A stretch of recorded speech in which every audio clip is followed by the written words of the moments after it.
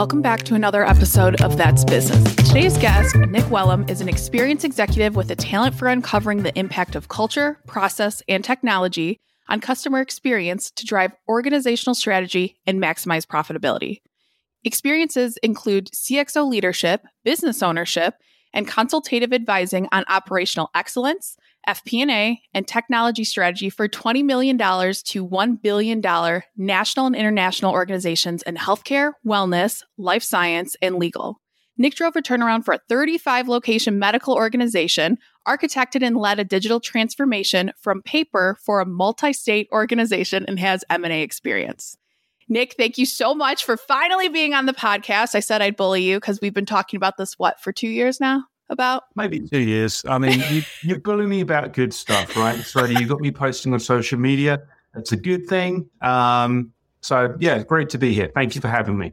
I'm extremely excited to talk with Nick because we've actually been working together on some things for the Resume Rescue, and he's just been so transformational in helping us out. So before we dive into all of that, we're going to throw it back to childhood. What did you want to be when you grew up, and what was your childhood like, if you feel comfortable telling us?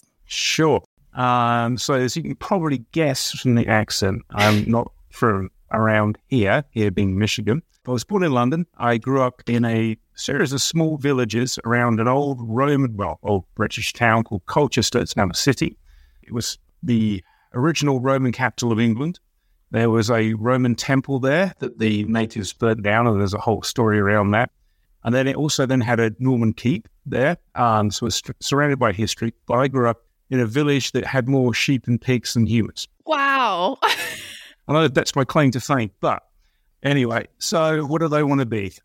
So it's frightening now because I grew up in the 80s, right? And that was 40 years ago. But when I was a kid, I used to read comics, and I always wanted to be a Spitfire pilot, because that was only 40 years before that. Mm-hmm. And that seemed World War II seems a long time ago, or a train driver, but a steam train driver. So neither of those panned out for me, but that's what I wanted to do. That's so interesting. Now, did you have a big personality difference? Because a lot of guests I've had on this podcast talk about they were very different as kids or kind of growing up, but what was the environment you grew up in, especially in a town that had more animals than people? It was not a town. It's flattering. I grew up in a little village outside the real town. So we had a bus every hour to the town. Oh. Yeah, it's sophisticated. Anyway, so yeah, probably similar, a bit geeky. I did pretty well at school until I got a little freedom. Used to love riding motorbikes and still do. Got a definite appreciation. I've fallen off many times. So some of the things that I did then, I still love doing. I was interested in computers as a kid and then became a software engineer. Still love riding motorbikes, started practicing martial arts. It's been a theme through my life. Similar, I guess, probably more outgoing now. You know, when you start being around other humans, you have to be. And I love that you just dropped martial arts and all these other cool things you've done for a lot of your life. And I don't remember the timeline. I know you've told me, but you went to college. And then at what point in that transitional period when you moved to the United States, and what was that? I don't want to jump ahead in the story, but went to college, software engineering, got into technical field. Talk us through that stage of your life, maybe in your late teens, early 20s. Okay, so I went to Bournemouth University on the south coast of England, and I went to study psychology, communication, and computing, because I actually had a little bit of a kind of pushback. Didn't love doing computer stuff. And I got really interested in psychology, specifically body language. And I know we're supposed to show our hands to show honesty, right? So I get the cameras too low. But it just fascinated me. And so I studied essentially psychology, but we looked at things like, how do computers mediate communication? So we're not in the same place. You can't see, my whole body. You can't see my body language. Has an effect, right? You talk on the phone, we text each other, miscommunication, yes. I mean, that's why we have emojis and emoticons, right? Because we want to try and inject something in there. Oh, I'm joking. This is my sarcasm, that kind of stuff. But we were talking about that kind of thing and what effect it had on the communication back in the day. But had no idea that all this stuff would happen. We got to email each other and do pretty cool stuff. So, yeah, I left there and thought about going into the Army as in the Royal Engineers. Unfortunately, I messed up my knee. I'd had a bad knee and it just didn't work out well on the assault course. But that was very interesting. Then found a job working for digital equipment. And I did a sales job. So I did cold calling. And I'd done a few jobs like that before. Do not love it. So hats off to anybody who is a real hunter in the sales terms.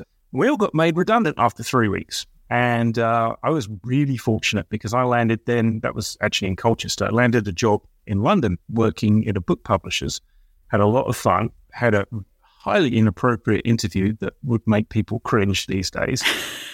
Wait, I have to ask. You know I'm going to. What did they ask you? If you feel comfortable, but I got to know. I don't mind. So I sat down with the, I think she was called the personnel director was her title. So you can see that, we're going back a bit.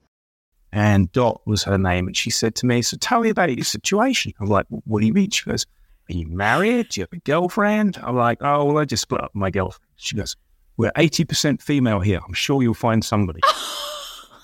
So it's funny, but not funny. There's other companies like I know Quicken Loans or Rocket and some of those, like they encourage you to date internally. So if you work late hours, because why people leave jobs is usually for the family or some of these like hunter sales jobs. Yep. So I had a friend work there and they're like, oh no, they encourage like to get your spouse involved, work for the company or find someone there. So you were together and didn't care about the late hours. Okay, so the interview happens. We get this job. We liked it. Decided with two friends we were going to go on a European tour on our motorcycles. So the planning was really detailed. We went to the pub, I think, 3 times. One of my friends, John, he was really into map reading.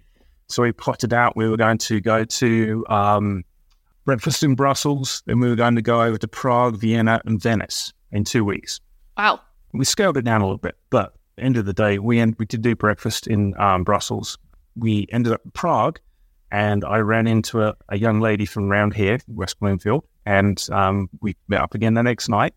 And we kept in contact, and eventually one of us had to move. So I was in computers. We speak roughly the same language. And so I thought, well, I'll come over. It'll be easy, right? Apart from that immigration thing. But I did get a job in Chicago working for a trade show company doing their IT. Stayed there for about 6 months. Unfortunately, that didn't pan out. The guy who owned the company had grown up in Germany in early 40s and held some strong views that I found rather uncomfortable. So I looked around for another position and interviewed with 2 places. And one of them was Winston & Strawn, a big law firm. So stayed in Chicago and we lived there in total for about 6 or 7 years. So I did a bunch of software development for those guys. So I'd moved over from help desk to kind of general support, Lotus Notes admin, and then was in software development back with Lotus Notes. So yeah, that's how I came to the States the first time. I don't think I realized you and Lainey met on your trip with your boys. I don't think I realized that. Yeah. Of course, you have one of those great stories, like the one in a million. What was this trip like for you and how old were you doing this? I mean, I feel like this is something a lot of people dream about, take a trip with the buddies and go on it, but you actually did it, which is awesome. Well, we had some good near-death experiences. But everybody emerged unscathed, thankfully. That's good. One of the things that really stood out to me at the time was 96. So we crossed over from what was East Germany into Czech Republic. And we did not take the highway to Prague. We went through the back roads. And it was incredibly rural. I mean, it was like going back 40, 60, 80 years. Like there was no modern stuff there. And kids would run past and point at us and like run along and try and keep up. It was like, wow, it's like almost aliens coming in for them. It's just amazing. And then we rode into Prague and we were like, well, why are we here? Because it's full of like, concrete tower blocks from the communist era because it's been rebuilt. And we're like, ooh, right, this is a tourist destination until we got to the middle, the center, and it's beautiful. But it's just interesting. And then when we got to the hotel, the concierge said, oh, well, do your bikes leak oil? And we're like, no. There's, you can park them inside in the lobby. Okay. And we're like, great, we'll get stolen. Thank you very much. Right. Fast forward, you're in Chicago. So we transitioned different career paths within IT, technical services and all. At what point were you thinking this is the route you wanted to go? Because I always laugh at what people's job titles are now. I mean, I didn't know as a kid like what a freaking resume writer was or what a podcasting wasn't even a thing. it's so interesting of how these different stories and situations and, hey, moving halfway across the world kind of change you there. So from Chicago, when did we end up in Michigan? I started doing the software development, had a consultant there, was really helpful, awesome guy, and he taught me a lot. And then I started helping out other people who were doing similar to things that I was doing on the admin side, and similarly getting frustrated that you have to do the same thing 52 times. It's like, there's got to be an easier way. And I was like, well, how about this? How about that? And so I started building up a team around me. We helped out the firm's largest client, and I got enough brownie points after I got homesick to say, you know what? I did a little research first. But basically, I showed my boss, I invited him out for a beer that he eventually ended up paying for anyway, nice. And more. I said, you're basically underserving the European community because we had offices in London, Paris, Geneva, and Moscow. And you have no support out there, no true IT people. So what you need is a European IT manager. They're going to be based in London, and you're looking at him. And credit to Chip, awesome guy. He went, okay, and he made it happen. However, the day I accepted and we negotiated, and they gave me basically what I wanted. What more can I ask? Come back, and this is my story, and so I'm putting it on record, is that I accepted this, and then I went home and found out that my wife was pregnant. Surprise! Yeah. So really scary time for Lainey, and big turmoil, and adapting to a new country, and we moved over, and I was very fortunate that old friend of mine, I flew over to look for houses, and he took me around, and I thought I knew where I wanted to live, but he actually pointed me back in an area called Greenwich in London, and a great place to be. And somehow I think we ended up in the only kind of tower flat, apartment building that had a doorman. And so when my in-laws came over, they were like, "Oh, you have a doorman, it's good, they're going to look after my daughter." And so it was okay. It was acceptable. Yes. So I spent 2 years traveling around Europe, and that was kind of part of the problem. Is I should have thought this one through, that if you're going to be a European IT manager, you gotta travel. Yes, go to work and come back home. So I spent a lot of time on the Eurostar. Got to go on the TGV, which is kind of a cool experience. 180 miles an hour on the train, it's totally different from flying. And I spent time in Geneva and Paris, and almost got to go to Moscow, but didn't. Favorite place you've traveled to? I used to love going to Greece when I was a kid. Loved it. So I know this sounds really exotic because we're based here, but it's almost like going to Florida for people in Michigan, because you have more holiday, more vacation time in Europe. So we would go to Greece in the spring, and I always used to get horrifically burnt. But when that didn't happen, beautiful. It's like 80 degrees and sunny and beautiful beaches. And my dad used to be a classics teacher, so he thought, I'll learn modern Greek. It's going to be very similar to ancient Greek, and it's really not. More power to him. He's done it. But we used to go in the middle of nowhere, and we would get these old women coming out, like give us a little rub on the head and giving us an orange. And we had a guy, we were driving around, and my dad asked for directions, and he basically opened up his tavernes restaurant for us and served us lunch. Out of a movie, like any movie in Greece, I swear. That's awesome. And something I learned, because I think I shared this with you, I have family in Italy, and my cousin actually lived here. I'm actually sitting at his desk when he lived with me.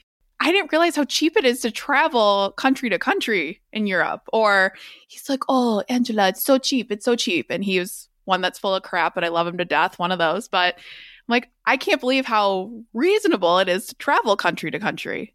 Yep. I mean, it depends how you fly, right? I mean, there's a range of options, but if you go somewhere like Ryanair, and you'll pay for breathing the air on the plane. Right. But you can fly for 50 quid, $75, $80, dirt cheap. Now, put your luggage on. I mean, everybody's charging us for that these days, but it's still relatively inexpensive. And like I said, I mean, the perception is it's almost like flying to Florida. Right. So, lived in England. We're back there. Did we have daughter yet or not yet? Or how long were you over there? So we lived there for 2 years. Charlie was born after a couple of months. Awesome little dude. So proud of him now. He's applying to all kinds of places. I'm in awe. Anyway, I also remember this little crazy guy used to crawl around and chase pigeons. So Charlie was born there, and then we had an offer we couldn't refuse from my father-in-law. Basically, he and his friend had founded medical weight loss clinic here in Michigan. My brother-in-law had joined the company, and he was pushing for them to computerize. So in 2007, they had no computers outside main office, and it ran well, and they were a successful business. Now, it seems really surprising, but empires have been run on lefts, right? And how calculators, they had fax machines. And I'll talk a little bit more about that in a minute. It was an interesting transition.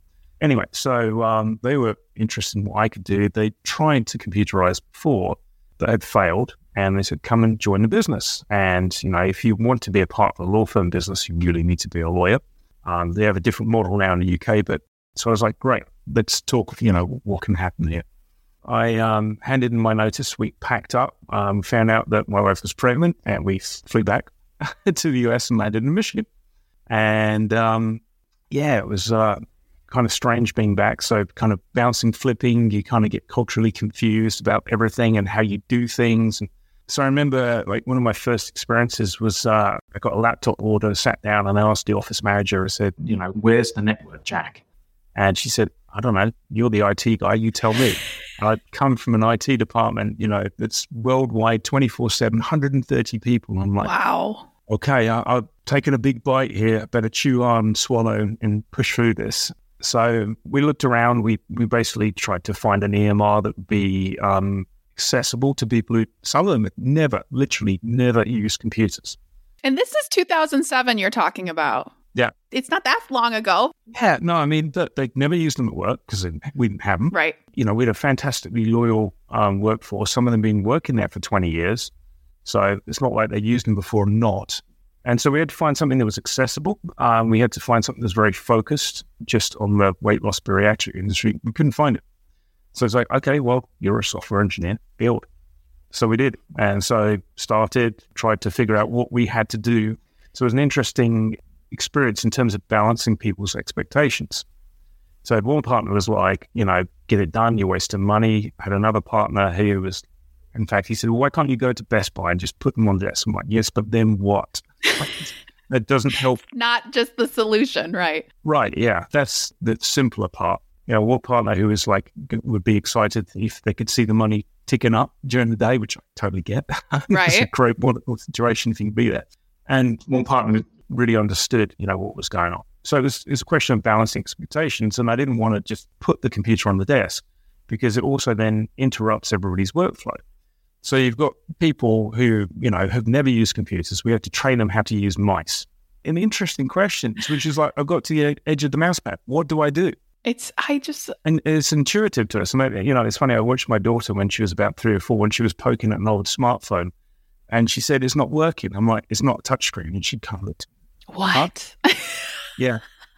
So, it's fascinating. We ended up building an enterprise resource planning system, essentially, rather than just a medical record system, and built a team around me, had some really talented network engineers and software developers, and we pushed through, and we basically were able to migrate people who had legitimate concerns about how do I do this? I'm not sure I can do this. What impact will it have?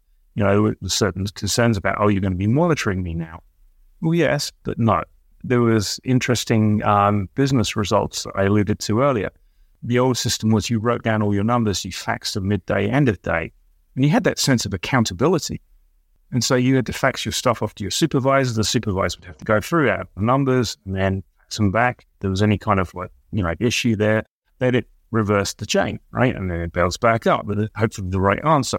But it was interesting to see that the change when you went to computerized and initially you had to push a button and then you didn't have to push a button. And the level of accountability changed because it was removed. It was almost like signing for something. You were signing for your day's work when you wrote it down and faxed it off.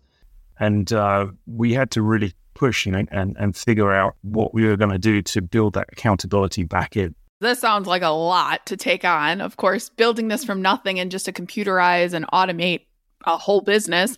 How long did this transformation take? And how did you manage to keep your patience?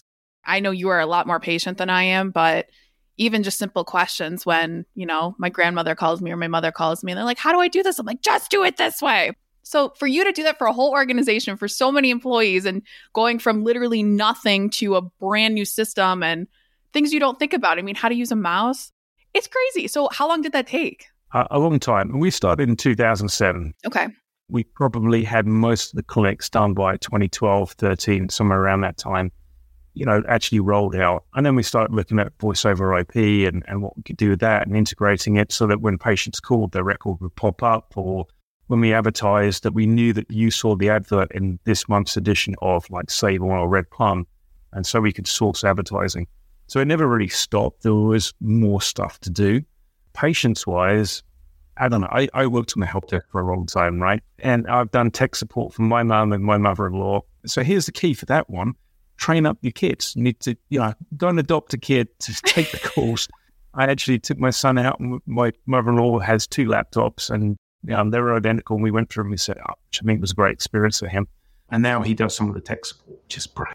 Oh, so smart. Yes. I had a great team around me. I had a wonderful trainer. She's very, very patient. Everybody was very set on the purpose of like, okay, well, look, I know you're scared, but this can actually be better for you, and this is why. And so we really tried to figure out, what's in it for you? Why would I want to do this? Because with any change management, humans are like water, right? We flow in the easiest direction. It's just the way we are. Now, if you're going to say to me, Nick, you can do your job and get paid the same and put in the same amount of effort, or you can do this job differently, get paid the same and put in, 20% more effort, which one will you choose? So you have to figure out what's in it for you. And people will put in more effort. I think almost everybody comes to work wanting to help other people to do better, to contribute, to be heard. So if you can figure out how to connect the strategic goal back down to, at the micro level of, if I do make this change, what will the impact be? Yes, maybe I'll have to do more work, but actually if I can help out somebody else, or we can make a better impact, then I will do it. Great.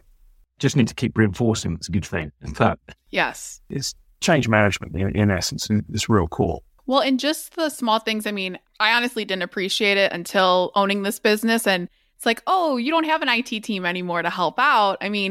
Just the automations or like the voice over internet phone or VoIP as we talk about. But when we implemented that, I'm like, this is crazy. I can't believe we have this. I have a whole different line that it goes to my cell phone and goes in my CRM, and this is cool. So I have so much respect for anyone that does these change management activities and really transforms organizations to make it so easy. So if you're listening to this and you work for a large corporation that's pretty tech savvy, appreciate it because it's a lot.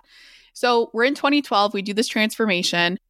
In that time period, when did you have the idea to start your own business or do C-Link consulting? So we had a generation transition, unfortunately. My father-in-law and his best friend passed away around that time. Oh. My brother-in-law and I started a energy company. It was like pop rocks with energy. So it was called InstaBoost.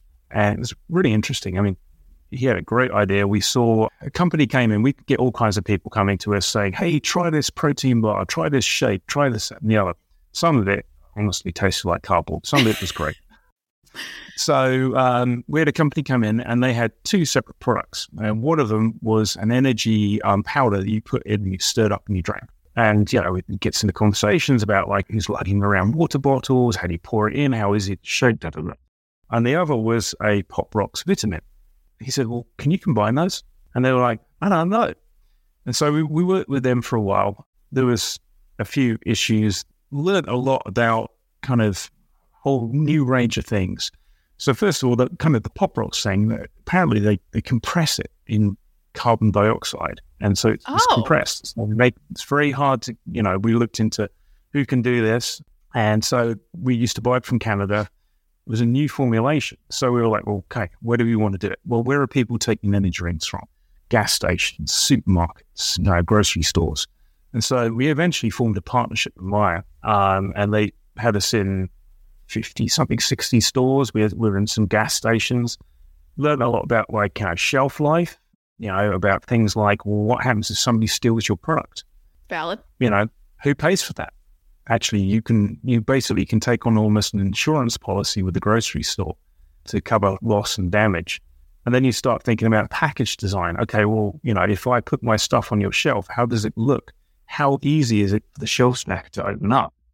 And as a former shelf stacker, I can tell you, you want minimal hassle. So, yeah, really interesting experience. Well, at the end of the day, what I learned was that while we've been selling this and the clinics have been doing well, the difference was education. There's no way a gas station attendant is going to say, well, tell me more about when you have a slump or, what are your goals here? It's like, you want it? Great. You don't? Okay, no problem. So I learned more about entrepreneurship when I did my executive MBA, but one of the things was market research and customer discovery, and we didn't do it. So I think we came out, perhaps not, but it was a very interesting learning experience, if not inexpensive. So I'm learning so much about you, and I talk to you, I feel, every week, but I'm just learning more and more about you as this podcast goes on. It's interesting, too, as you're talking through this, I just feel like you're like, yeah, I just took on this new adventure. Yeah, I just moved. Yeah, I just did this. No problem. I like the cool, calm, collected I feel that you are. Can't cry over spoiled milk. So, right, you can't. I led a turnaround of medical weight loss and then sold out my interest at the end of 17, started sealing. And I was in the middle of doing my executive MBA. And I think everybody at work kind of breathed a sigh of relief because I'd come back on a Monday, just like a Friday night, Saturday, every second weekend over at Michigan State. And it was all the stuff. And I would be like, oh my goodness, this is awesome. And I think everybody else was. But I was in the dangerous position of being the CEO. And so I would come back and, oh my goodness, what's he going to talk about today? We should do this. Oh, that's great, Nick, But they were very tolerant and kind. So it was very interesting to actually put theory into practice. But I sold out my interest, and then I started my now company, Sealing Consulting then. And initially it was around cultural change and got a great appreciation for cultural financial modeling. I started learning more about some of the things I'd put into place in terms of meetings and decision making and how you do change management that I kind of latched onto and learned, but never really understood how it hung together. So I was lucky in terms of I managed to do it right, but I was lucky, not planned, if you put it in exactly the same right way. So I started looking around, I still do work occasionally with companies around cultural change, around purpose and values and behaviors. I think that in some degree, the whole kind of culture thing has died down a little or become more mainstream. It's certainly less of a, hype. If you think about the Gartner hype cycle where everything's like, oh my goodness, everybody's got to do it. And so people start paying lip service to it at least. And the best companies actually figured out that purpose was about how does your organization help other people and change their lives? What are the values that your team needs to uphold to do a good job? And what are the behaviors that you see in the organization that link to those values? And if you do all that stuff, you can have a highly motivated and excited workforce who are going to be able to make decisions. And so linking it back to decision making, and I always use this analogy, I'm a bad bowler. Purpose is your pins, your values are your bumpers. And at the end of the day, if you can say to your team, go bowl, keep it in your lane, hit the pins.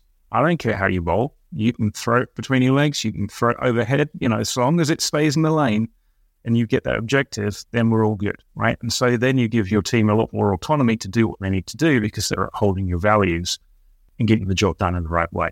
And where do you think the organizations that feel, oh, we've always done it this way, or it's worked for us, we've been in business 50 years, and why do we need to change, and whatever, so everyone's replaceable, and kind of that old school mentality, how do you get through, let's say you have a potential client that's interested, getting some backlash from stakeholders, whatever that may be, but how have you gotten through, or maybe you have an example of a tougher client that you were able to make this huge transformation with culture change? Well, I love that. So if you're like that and you want to challenge me, give me a call. If you're like that and you want to change, then give me a call anyway. But this is when I go, ding, yes. I'll give you an example back at medical weight loss. We used to give everybody a lab. And so we spent a lot of money on that.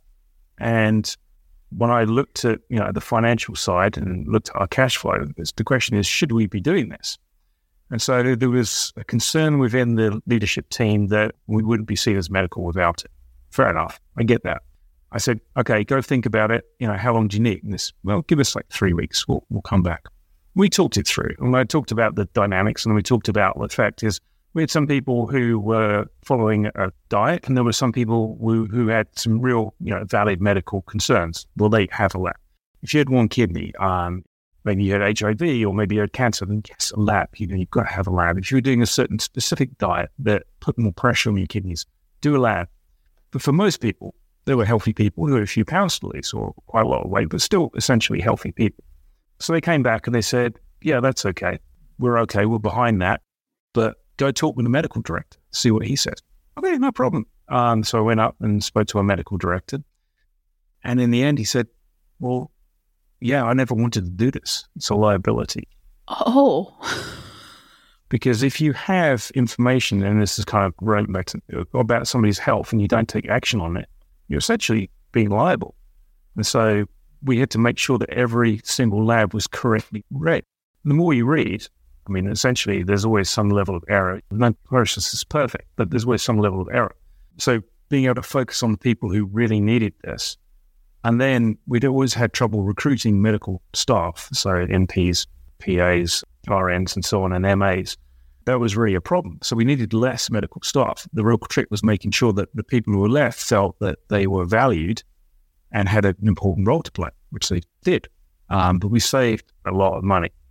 We probably say $200,000 that way.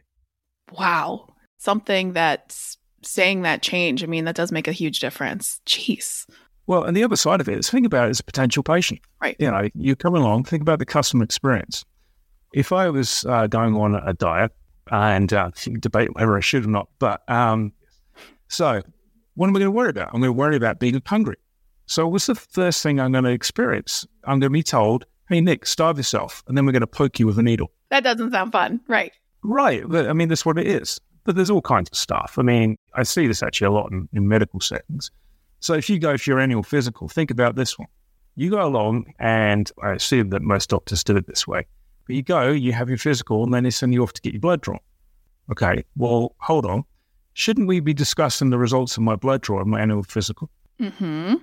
You know, it's just thinking about things in a different way. When people say, this is the way we've always done it, tell me more about that. Do you actually know why you do it that way? And often they don't. And they just go, oh, that's the way we've always done it.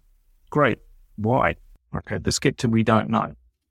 Well, how else could we do it? Oh, you do know why. Great. Tell me more about that. Okay, that, you know, maybe that's reasonable and valid.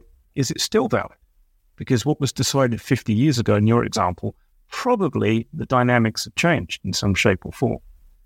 So, yeah, these are wonderful opportunities. I mean, like if you go through and think about the way you've always done things in your business, I listened to a podcast and they said, what you should do is if you take your task list and you get through it and you look every quarter and you say, I didn't do this, should it still be on your task list?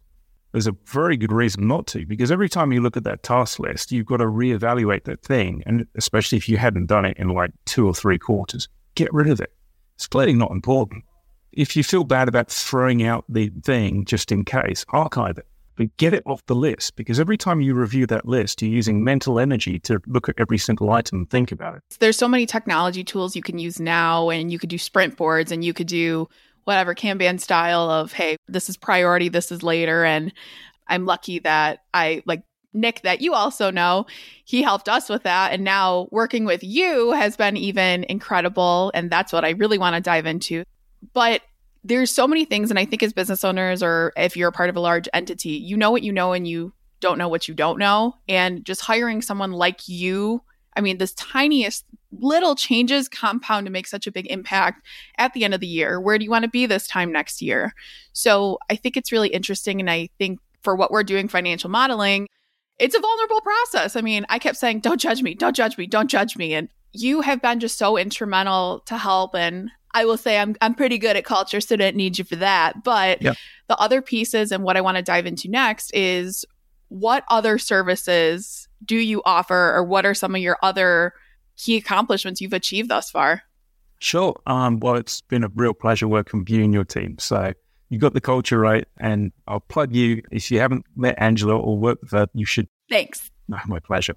So I'm a fractional COO, CEO. So I've done some interim roles, but on a day-to-day basis, I do a lot of work around, as you said, financial modeling, financial health checks. You know, do you have KPIs around your business? Do you know how to positively impact?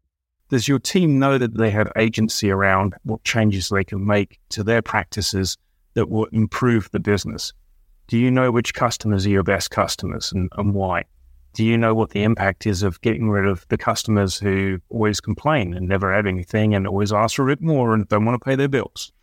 I do a lot of work around workflow. So what's happening? What's the process? Why are we doing this kind of stuff? Going back to that's the way we've always done it. Really? Why? I help out in strategic planning. So this is a really fun project. Okay, so where are you now and where do you want to be in 5 or 10 years? Okay, great. So if I'm working with the owner or the CEO, what's your vision? Great. What does that look like for your employees? Why are they going to get excited about being here? What's in it to drive them and help you drive this business forward? What about your customers? I mean, we all want to double sales, but the truth is, if it was that easy, if we could all sprinkle the magic pixie dust on there, well, then we'd be sprinkling, right? Yes, we would. So why does it look different for your customers in 10 years? So then we figure out what are the problem domains that we need to overcome to get you there. And sometimes there's a degree of overlap. And then we start really digging down into those problem domains. And we use a technique, it's called connecting. And we look at how they spiral out in terms of constructors and constraints. So what are the constraints that are holding you back? And what are the constructors of those constraints? What makes them happen that's getting in your way? We start attacking those. And we start attacking those in the order that we plot out on a time energy graph.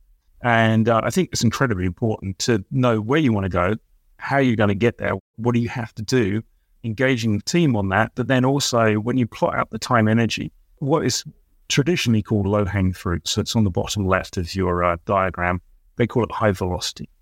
There's also another key area on the top right, high time, high effort, and it's called counterfactual. Ain't going to happen. So I worked in a startup that was trying to petition the CMS for a rules change, which would take 2 to 3 years, and they had 8 months of funding. Oh, no. That's not going to work. Well, I mean, in the end, stuff worked out for them. I don't think that changed. But the thing is, where's your time and effort best spent, right? Because it's all a limited supply. So how do you move things forward? Whether it's nudging them, and then how do you nudge them? I mean, there are things out there that you can do business-wise that change, but you really need to then think about, is it a micro nudge where you just do something, right? Just a little something, and it can have a cascading impact. Or is it what I'd call a micro negotiation? So thinking about who are the players in this, right? Who are the supporting cast? Who's the supporter? Who are the saboteurs? What are their predispositions? What's in it for them, right? And what are the changes? How do we get them to do that using conation? So thinking about how do you get positive intent? And there's 7 types. So how do we really essentially set it up for success? That leads me into something else I do, which is RevOps. So looking at, okay, so you're advertising and marketing, fantastic. How do you measure that? What are the steps? Do you actually have KPIs? Does your marketing company tell you what's going on? How do you see that coming down? You've all seen the Google AdWords, the Sankey diagrams where it kind of narrows off and branches out. How do you get to goal? And when you plot it that way, how does it look? And then how much is it costing you? When you look at your advertising budget, and I've spent a lot of money on awareness, right? A lot of money. What did it get me? And how do you make sure that that branch basically stays ideally consistent, but that's not realistic. But how do you make it bigger at the end of the tunnel? And what does it cost you to basically sit down with a customer and go, these are my products and services versus what you're actually selling? So interesting stuff. But then in each stage, what's the customer process? So you've got things like research, like I think I'm in the market for this. I'm going to go out and look. How do you satisfy the customer need then? What about the next step, which may be booking something or putting something in your cart? What do I need to know? You need to boil the frog effectively to answer the customer's questions so they don't leap out, right? You can't expect somebody to go, I'm amazing, and you go to my website and you buy everything. The dream. Once again, it's our pixie dust. Right. Where's that pixie dust? We need to find it, right? Oh, I'm still looking. I'll let you know. I just don't know where to start with how to explain what you do for the financial modeling RevOps that we're working on together. But from my point of view, Nick and I were actually just getting coffee. We were in a networking group together, wanted to meet more, learn each other's business. And I was like, oh, wait, I don't do anything that you are talking about. And I need someone like you. And I didn't know where to start because financials are a very scary, vulnerable thing. Yeah. But the beautiful thing that Nick created, I just am forever amazed at the work, the magic, the pixie dust you do in Excel. But looking at everything from how long does it take you to send out a proposal? How long does it take for you to follow up? I mean, things I know I wasn't thinking about, and I know a lot of my entrepreneur friends aren't thinking about. I mean, yes, the old adage of time is money and opportunity costs and basic economics, but what does that actually mean for your business? So I want you to walk through the process, and you are more than welcome to use me as an example. You have free reign to do that, but how you work with companies, because everyone needs you in this, especially for RevOps. So how did you do this, and what's the process of how you work with clients? Sure. So as you may have got from my background, I love a good problem, right? I love solving things. So this is fun to me. And it's kind of geeky fun. I mentioned it's still a geeky right? So basically, we're looking at a set time period. And you're right. I mean, financials are scary, right? Nobody wants to look at their financial situation and make tough choices. I mean, that's why we employ people to do it, financial advisors. The question is, what are you going to get? And I'll get to that.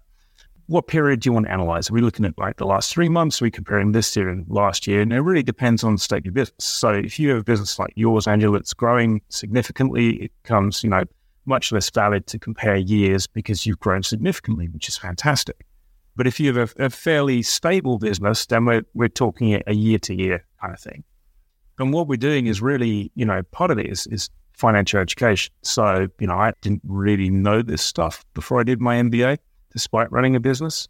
And I also didn't appreciate certain things like cash flow. Where is your money tied up? We all have accounts where, there's payables in there, or we're figuring out the electricity bill is due, whether it's personal or business, I need to put some money somewhere, whether it's mentally allocating the funds in your current account or you have a specific payables account. You're doing this stuff, and there's money tied up in your business. There's also money that you owe that you haven't paid. And so, you need to know what the cash conversion cycle is and how you reduce that. And that's a combination of your AR, accounts receivable, your accounts payable, and your work in progress. But we're really trying to understand what's happening to your business financially. What's the delta between then and now? What's the direction? And breaking it down. So what does it mean when we're talking, COGS or expenses, and what is profit?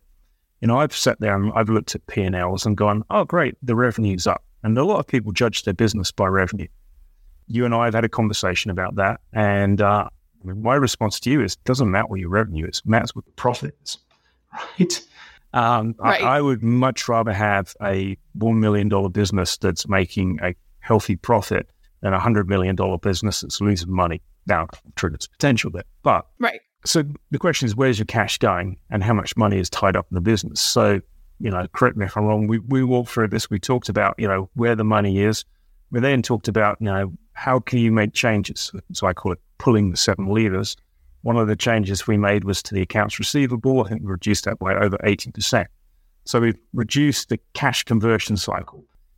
Ideally, for a business, you want to be in a negative cash conversion cycle, which means that you get your money before you have to pay your bills, which is all good until you stop producing. Right.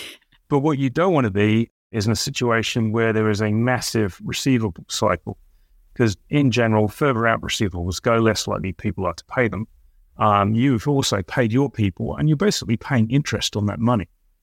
Whether it's money that you can't use to reinvest in the business and drive it forward, whether it's money you borrow from the bank at, let's just say 10, 14, whatever percentage it is these days, it's not cheap.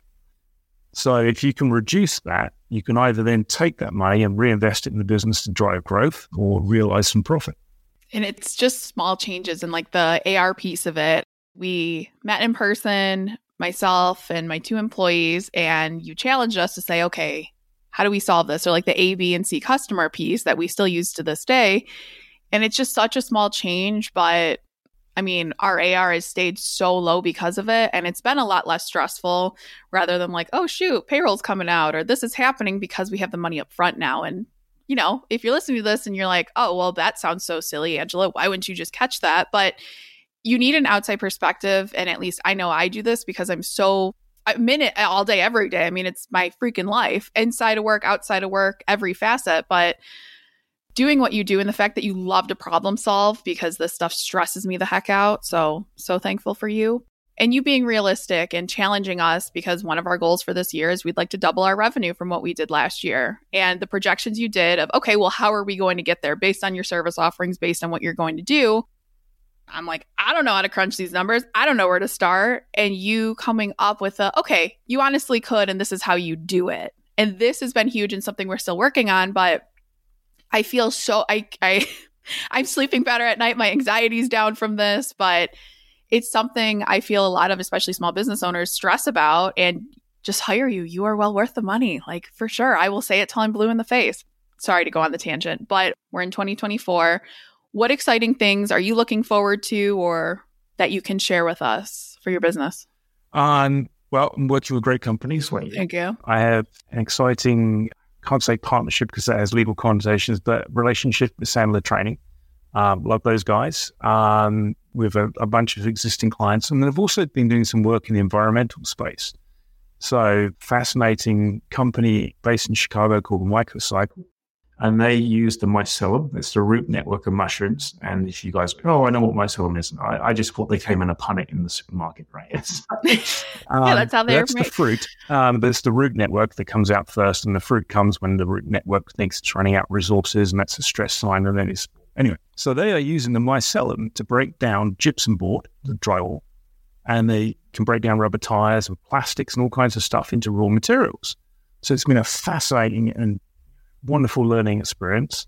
Also talking with a more local company and working with them fast, and they have a fantastic water filtration system. And it can extract 90% of the water for things like caustic paint baths, oil wellheads.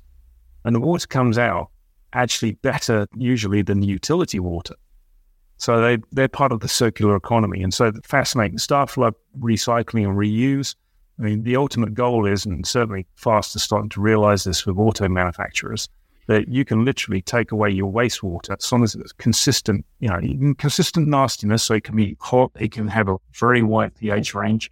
But if it's consistent, they can extract the bad stuff and feed back the good water into your supply.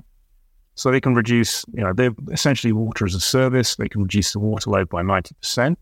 Can have a significant impact in companies that don't have sewage or can't put the waste down there, so you can pack the waste. And also for companies that can't open because water's scarce. So we've been having some very initial conversations with companies in Mexico where they can't open because there's not enough water. But if you only use 10% of the water, now we're talking a different story. So fascinating. Wow. You just really are all over with the types of businesses you work with. And I think that's the best possible thing. As we wrap this up, what advice do you have for listeners? Oh, gosh. So we talked about this briefly, so I could talk for hours about decision-making. So have a plan. Make some kind of plan, set a goal, tangible goal. We've all heard of SMART goals. Do something around that. Where do you want to be? And then backtrack it. In terms of listeners who are running businesses and running meetings, I'm going to say, think about how you're running meetings. There's lots of great ways to run meetings. There's also lots of bad ways. But the question is, when you sit around the room and you look at all the people there and the talent they have and they all want to contribute, how are you bringing that out? And how much is it costing you for you to run the meeting and you to make all the decisions? Because you're wasting their talent and they're not going to stick around either. So really think about drawing out opinions from everybody in the room, even the quiet ones who've got a lot of good stuff to say. Think about whether when you come up with a solution, whether you're satisfying.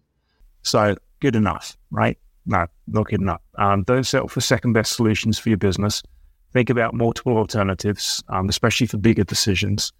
Draw out everybody in the room. And then there's a way to get everybody on board. It's called qualified consensus. And it's a way for you to keep control, but get everybody's opinion in the room. And if you want to learn more about that, I can talk to you about decision-making and delegation, and we can set up your team for success. Amazing. Nick, this has been a blast. I've learned so much more about you. Excited to continue working together. Those of you listening, if you want to follow Nick, connect with him on LinkedIn, or work with him, head to the show notes. And tune in again next week for another episode of That's Business.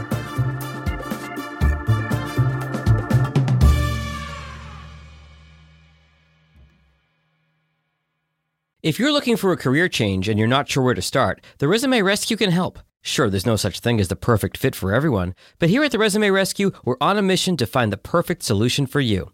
Whether it's changing careers, updating a resume, learning LinkedIn, or practicing interviewing, we have you covered. Find us online at theresumerescue.com and find all of our contact info in our show notes.